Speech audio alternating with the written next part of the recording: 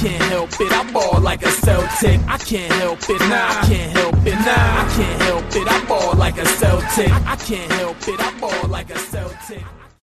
All right, Celtics fans, we are back with another episode of Boston Celtics Game Day Recap. I'm your host, Guy DiPlacido. The Celtics-Pacers Game 1 of 2-game stint just ended. Tatum missed a game-winning three-pointer as time expired, and we'll dive into that in the back half of today's episode, but going to break this into two different sections here, the good and the bad. And I want to start off with the good because there definitely was a good amount of it. I'm giving player of the game here. You know, if Time Lord didn't let up that, layup at the very end to Sabonis, I probably would have given it to him. He looked really good tonight besides that one play. Granted, honestly, it might have been Grant Williams' fault for not switching. But regardless, I'm giving it to Peyton Pritchard. Looked real good, shooting 5 for 5, 3 for 3 from 3, hit a three-pointer that he must have been 35 feet out. Great drive and dish to Grant. So had a couple assists, 2 steals, plus 9 overall. Actually led the team in plus minus today. So really solid game from him. I love watching a bench that just goes out and does their thing. Today we had that. Had that more than we have so in the first couple games. Another bench player that played really well was Robert Williams. You saw a really nice block on Sabonis to end the first quarter.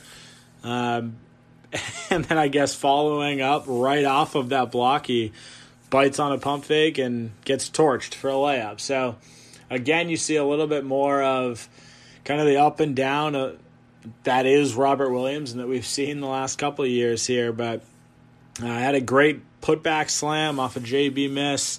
He pulled up right in front of the three-point line, which is something that we haven't really seen from him outside of, really end of shot clock type shots. But he sunk it. Looked really good. He ended the game with, I want to say it was 4 steals.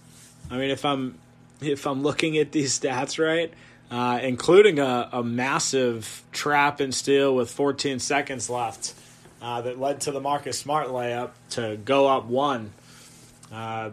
So he looked really good. And then you got another guy in Jeff Teague that played a lot of minutes, 22 minutes for Teague, 22 for Robert Williams, 23 for Pritchard, 23 for Grant as well. So I'll kind of dive into that in a little bit here moving forward. But Teague did what Tatum should be doing. Not necessarily with the 9 points and 0 for 6 from the field, but he got to the line consistently. 9 for 10 from the free throw line, which is something I'm happy seeing. He's a guy that can put up points and really solidify this bench. I think our bench played really, really well tonight. We could have used a lot more scoring from our starters. You see Tatum 25, Jaylen Brown 18, Smart 11. Realistically, we had Robert Williams and Pritchard higher than 3 of the 5 starters. So it's something that, normally we rely so much on our starters to, get the job done. And it was really the bench that provided a lot of the spark. Even if you look at the lineup at the very end of the game, you had Pritchard, Teague, and Robert Williams out on the court for a good chunk of it. So, it's something that bodes well for us moving forward if we can get some sort of consistency out of them. So it's good to see on that end. The other, highlight of the first half would be, not of the first half, but is Tatum and Brown. You saw Jaylen, again, be much more consistent than Tatum. and it's not good to see. I mean, it's great to see Jaylen Brown doing his thing. 8 of 13, 4 assists. He played phenomenal on the offensive end as far as assists go. He had a couple of fantastic assists. He ended the night with 4 again, so he was bringing up his assist numbers. But he just had another great game. Attacked and dish, corner 3, back-to-back plays, couple of steals. So he's doing Jaylen Brown things, and we need to see a lot more of that. I guess we need to see it every game moving forward, but we really need to see a lot more cohesiveness throughout the starting unit here. Tatum, 9 of 21. Did get to the line a little bit more. 2 of those were really all because of Jaylen Brown with the steal, and then he got fouled on a fast break that Brown just kind of dumped it off to him. So still not doing what he needs to do on the offensive end, getting to the line. Ended the night with 25, 11 rebounds, 5 assists. He turned the ball over 5 times. Ended the night with a -6, plus-minus. I don't put a ton of stock in plus-minus all the time, but, you saw it tonight. He keeps the ball in his hands. I'm still trying to wrap my head around the last second shot. He inbounds the ball with 7 seconds left, holds it for 4 seconds, and then chucks up a 3 where he's 4 feet behind the line. I don't understand, and I'll kind of dive into that, I guess, in the back half of this. We saw a pretty solid performance from Tristan Thompson. 7 points, 8 rebounds, a block. Played pretty well for the most part against Sabonis. But it's not enough. Really, Sabonis torched us. Brogdon torched us.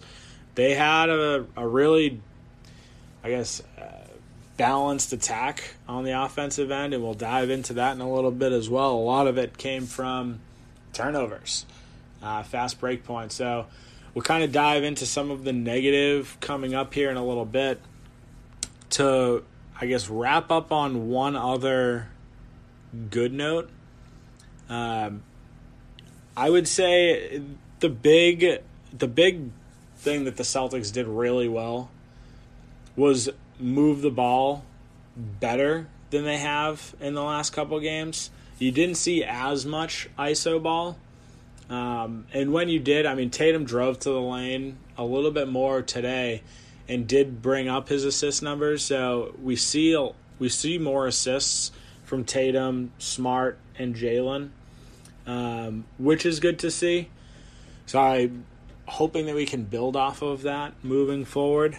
I wish this podcast could be a little bit more heavily favored toward the positive than the negative. And if the outcome were different, maybe that would be the case. But I want to dive into some of the negative parts of the game and really where the Celtics need to improve moving forward. And we'll be able to see really all those changes come into fruition on Tuesday here against the Pacers again. So quick turnaround, same team. Should be a good game. So before we dive into the second half and talk about the negatives of today's game, pause for a quick break for an ad. My sponsor, Anchor.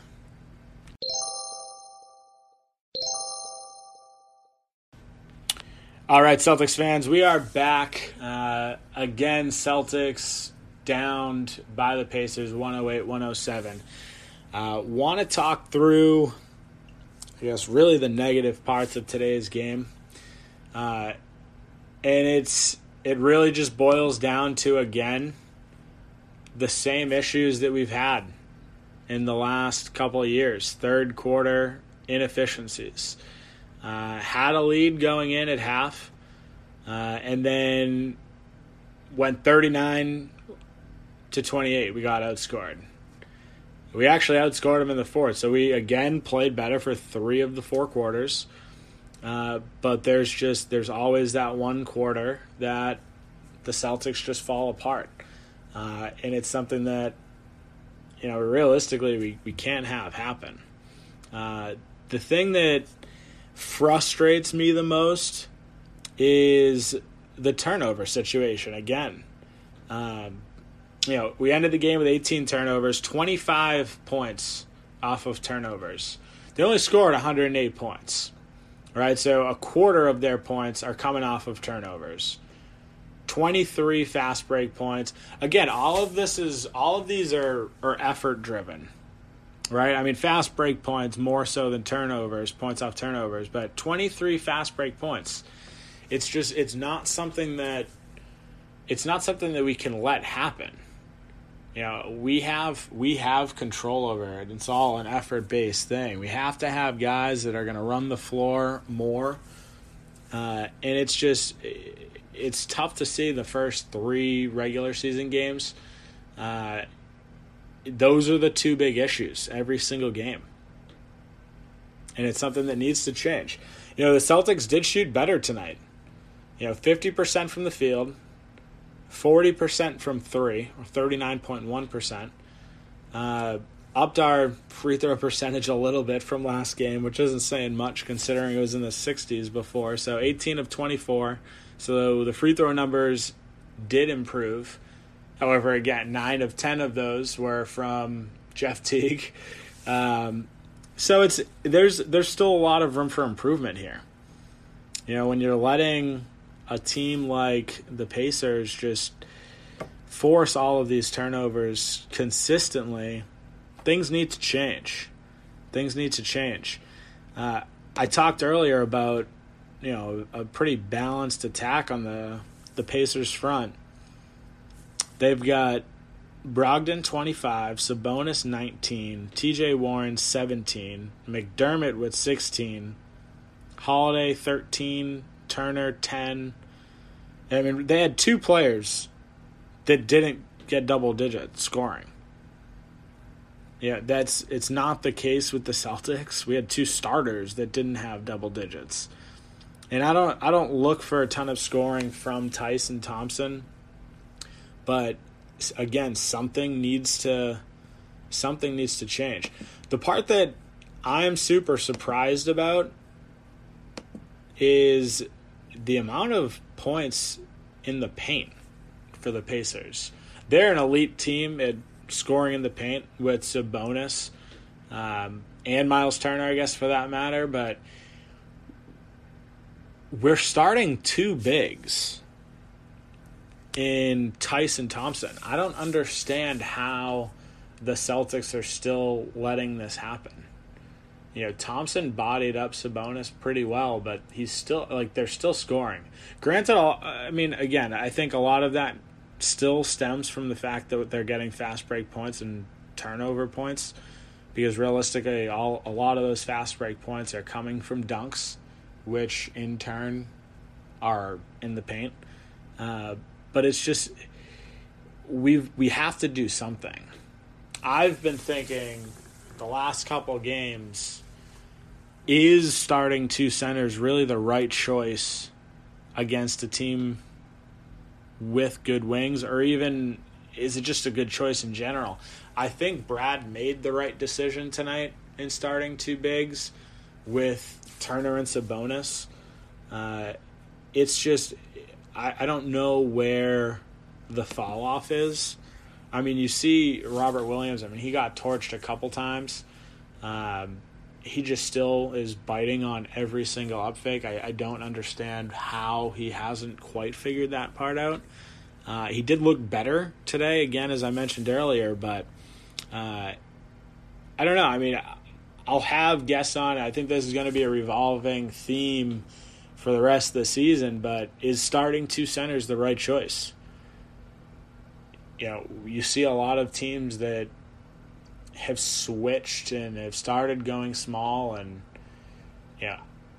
we have depth at the wing position.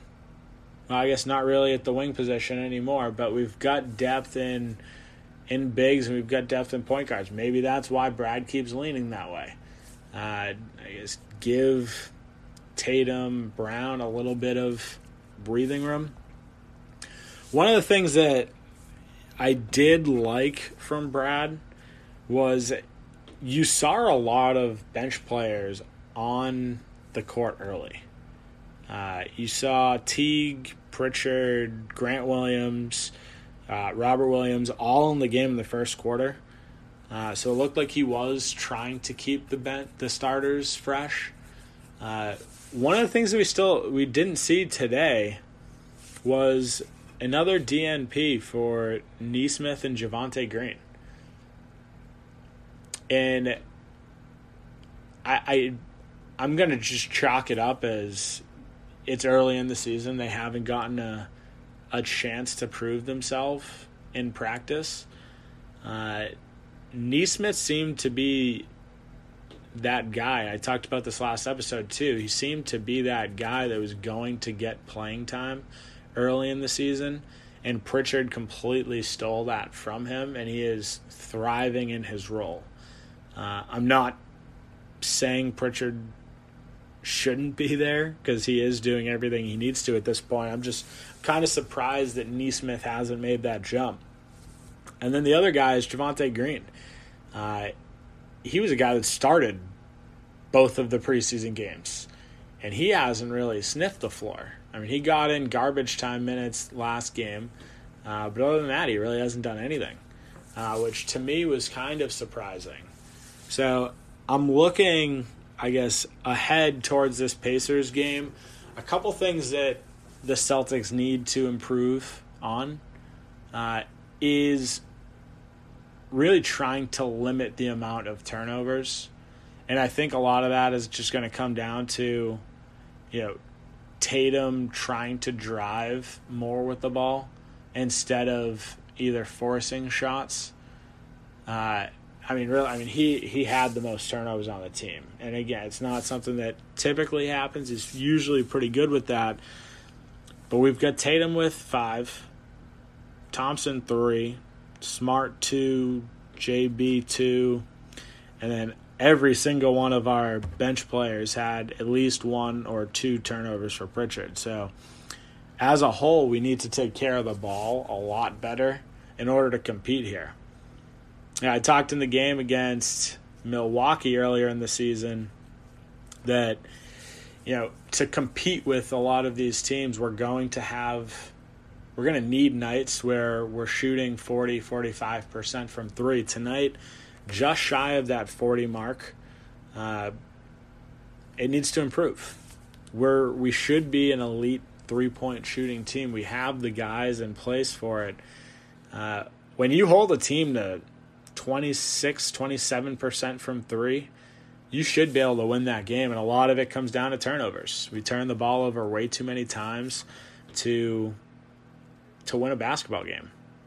And that's really what I'm looking for the Celtics to improve on moving forward and into the game 2 of this matchup coming down on Tuesday. That's